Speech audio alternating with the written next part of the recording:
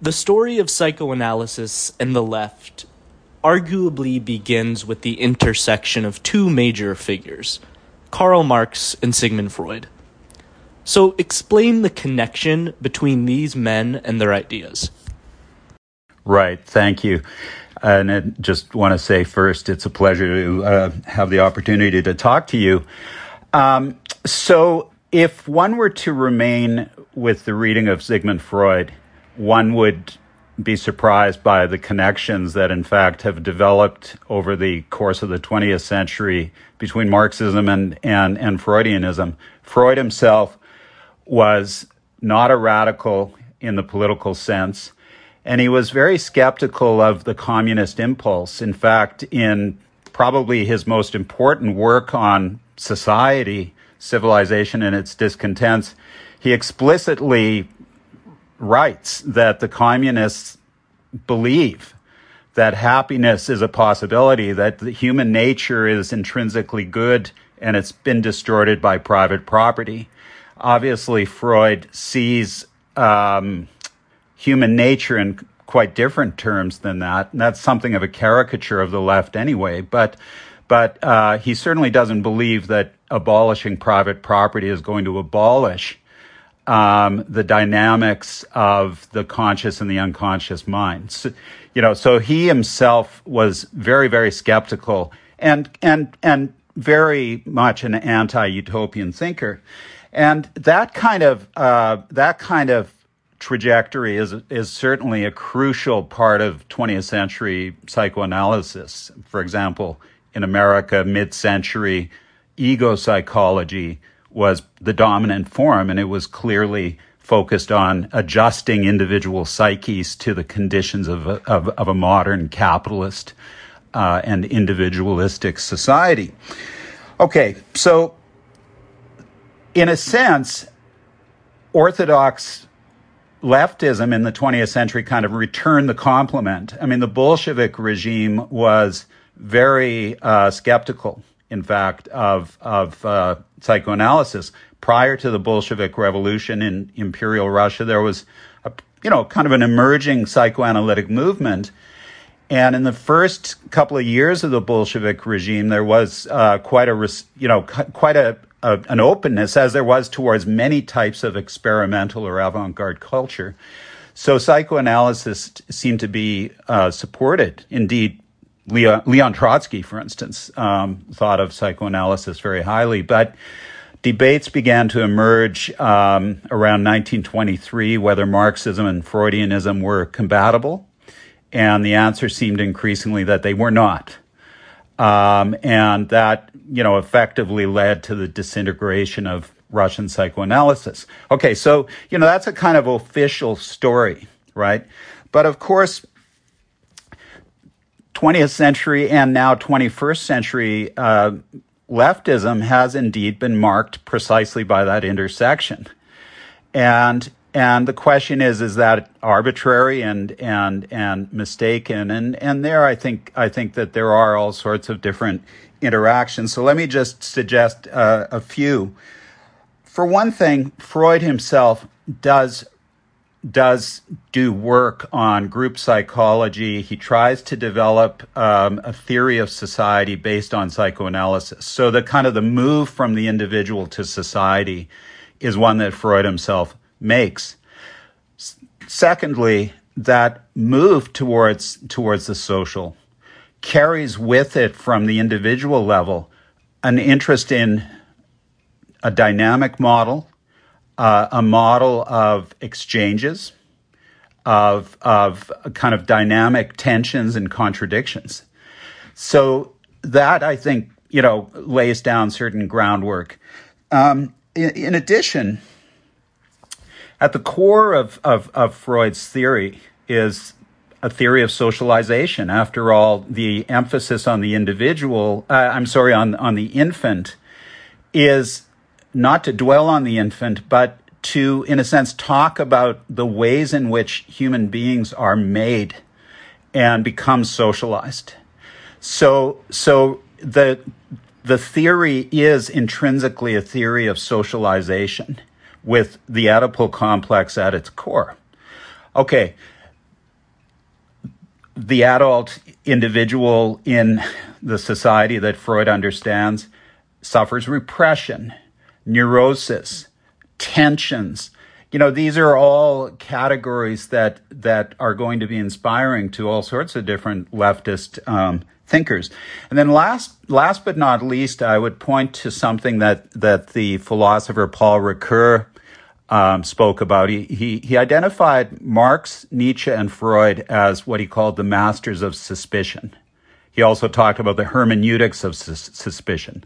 And what he sees common to each of these figures is a tension between surface and depth, between what seems to be the case and what is, in fact, actually at the root of phenomena. So obviously the base superstructure in Marx, let's call it like will to power and various manifestations in Nietzsche, and of course the conscious and the unconscious in Freud. So you've got a kind of topographical model that is working in these figures. Let me just give you an absolutely exemplary instance of this fusion. This is from Erich Fromm, one of the members of the Frankfurt School, an essay in 1966 called Marxism, Psychoanalysis, and Reality. And here he is essentially speaking to the kind of hermeneutics of suspicion that Paul Ricoeur writes about. So Fromm writes, psychoanalysis is the only scientific form of psychology, as Marxism is the only scientific form of sociology. Only these two systems allow us to understand the hidden driving forces behind the phenomena and to predict what happens to an individual in a certain society when, under certain conditions, the acting forces evoke phenomena that seem to be exactly the opposite of what they actually are. In the field of individual psychology as well as in sociology, non-dynamic thinking is surprised when deeply affecting existential transformations occur, while dynamic thinking, which recognizes forces that remain invisible from the surface, is able to predict probable transformations. So again, the surface depth model, I think, is really a crucial linchpin for this intersection.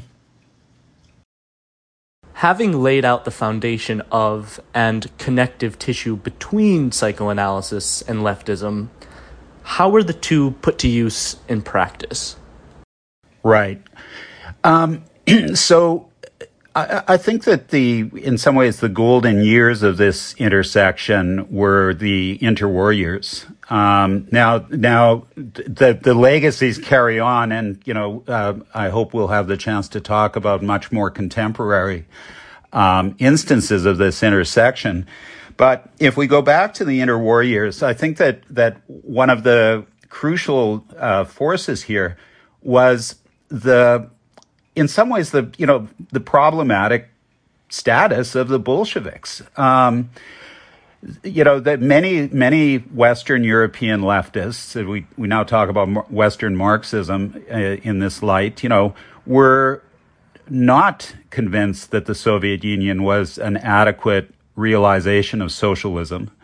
And by extension, they were not convinced that orthodox Marxist theory was fully adequate. So there was an interest in moving away from what had become a rather deterministic model of society. There was an interest in let's call it the cultural sphere, what Marx calls the superstructure. That includes then paying serious attention to what we might call the symbolic dimension of society, language, representations, ideas, fantasies, etc. A theory of the subject, which is rather thin in classical Marxism, and a recognition that on both the left and the right, human beings are prey to and even shaped by fantasy, by desire, by libidinal drive. And so we see this, this kind of corrective move. Now, I see something of a tension, which maybe runs through this left-wing appropriation of Freud, certainly beginning, if not before the interwar years, certainly beginning in the interwar years. So on one side, you have a certain kind of leftism, which really focuses on sexuality and libido, criticizes capitalism for a repressive structure that doesn't just operate at the level of the labor process, but actually operates at the level of channeling instinct, channeling drives into a model of production and consumption that serves capitalism. So these would be thinkers like Wilhelm Reich, who really saw human sexuality as a potentially revolutionary force. And of course, his history is one of a long, scandalous, provocative career, including, some rather lunatic dimensions. But the point is taken. In France, one could see similar impulses in Georges Bataille, where, like transgression, excess,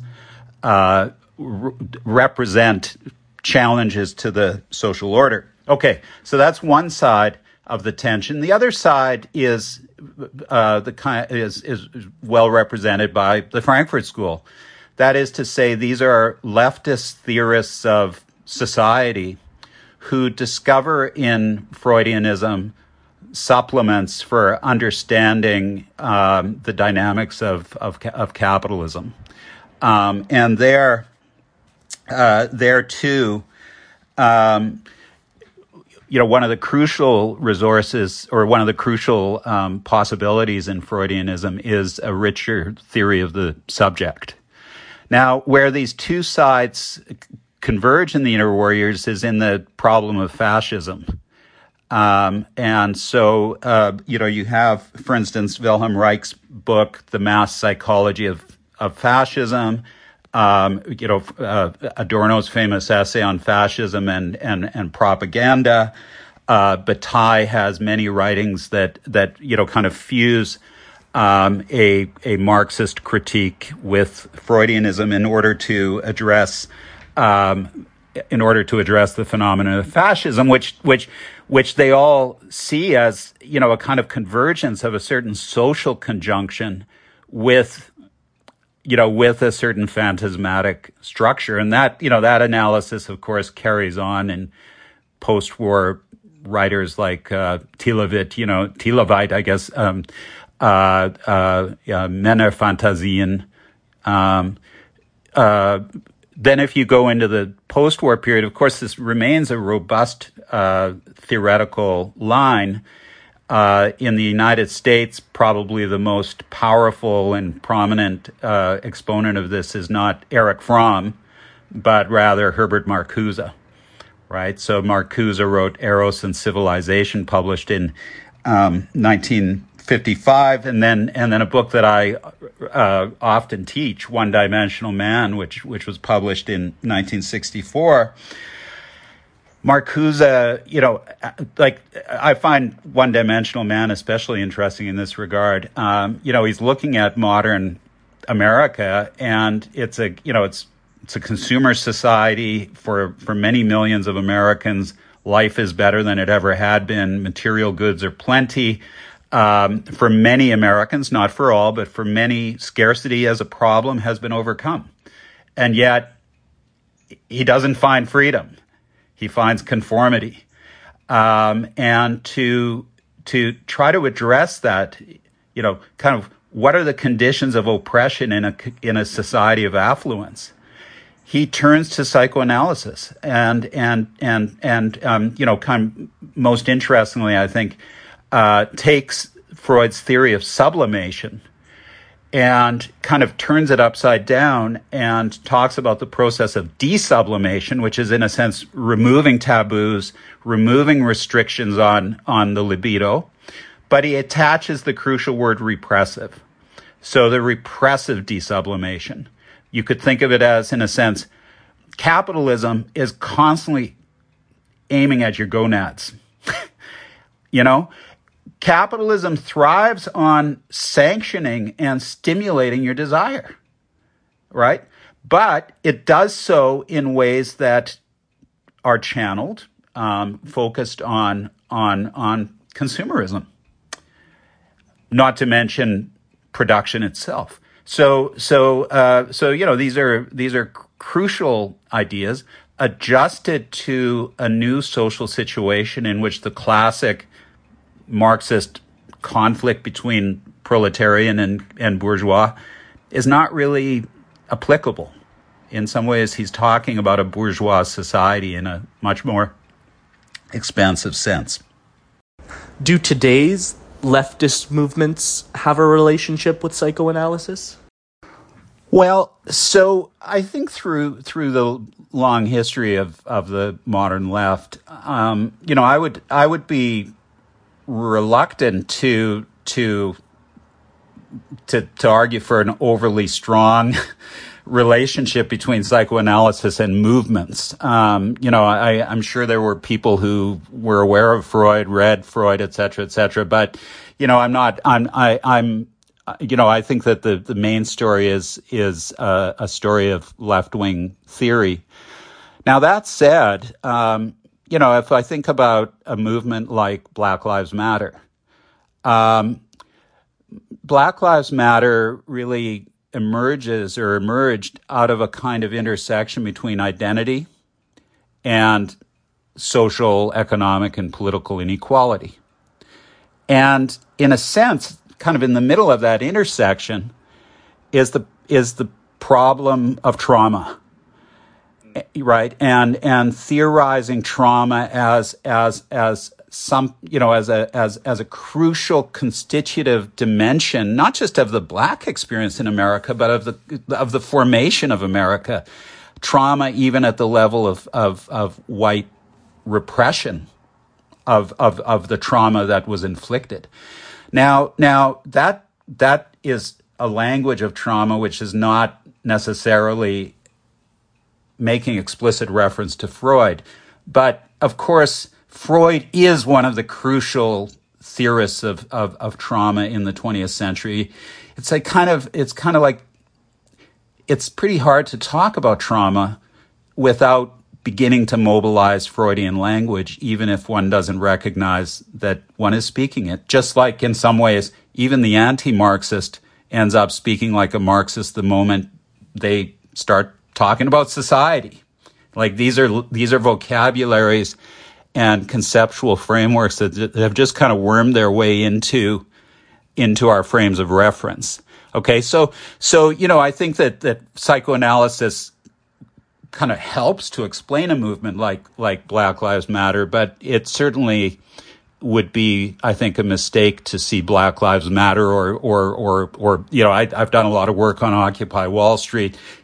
You know, these are not movements that, as far as I can see, are making any kind of explicit reference to or mobilizing psychoanalysis. But if you turn to contemporary intellectuals on the left, then certainly we have a situation where psychoanalysis remains a very robust resource for left-wing intellectuals. So just, you know, for example, Judith Butler, The Psychic Life of Power, right, which mixes a kind of Foucauldian analysis with psychoanalysis, or Frederick Jameson, you know, a lot of his work, but the political unconscious from the early 80s, in complicated ways, Alain Badiou, Wendy Brown, you know, mobilizes psychoanalysis to some extent.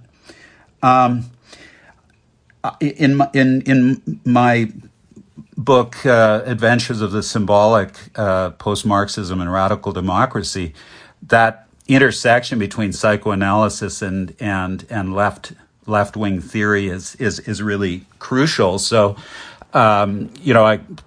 figures like Cornelius Castoriadis, Claude Lefort, Ernesto Laclau, and Chantal Mouffe, authors of the 1985 book Hegemony and Socialist Strategy, Zizek. In one way or another, they're all mobilizing a Freudian language, and it's a Freudian language. But of course, Freudianism in the 20th century is a vastly complicated and vastly diverse movement, and so to say what I just said has to be further qualified by saying that in some ways Lacan becomes a kind of linchpin for so many of these figures. Now, in Laclau and Mouffe's case, that Lacanian dimension is just one of a number of different resources floating around in that work. But certainly Lacan's theory of the subject is important to them. Lacan develops the triadic structure of symbolic, imaginary, and real. All of these planes are at work in Laclau and Mouffe.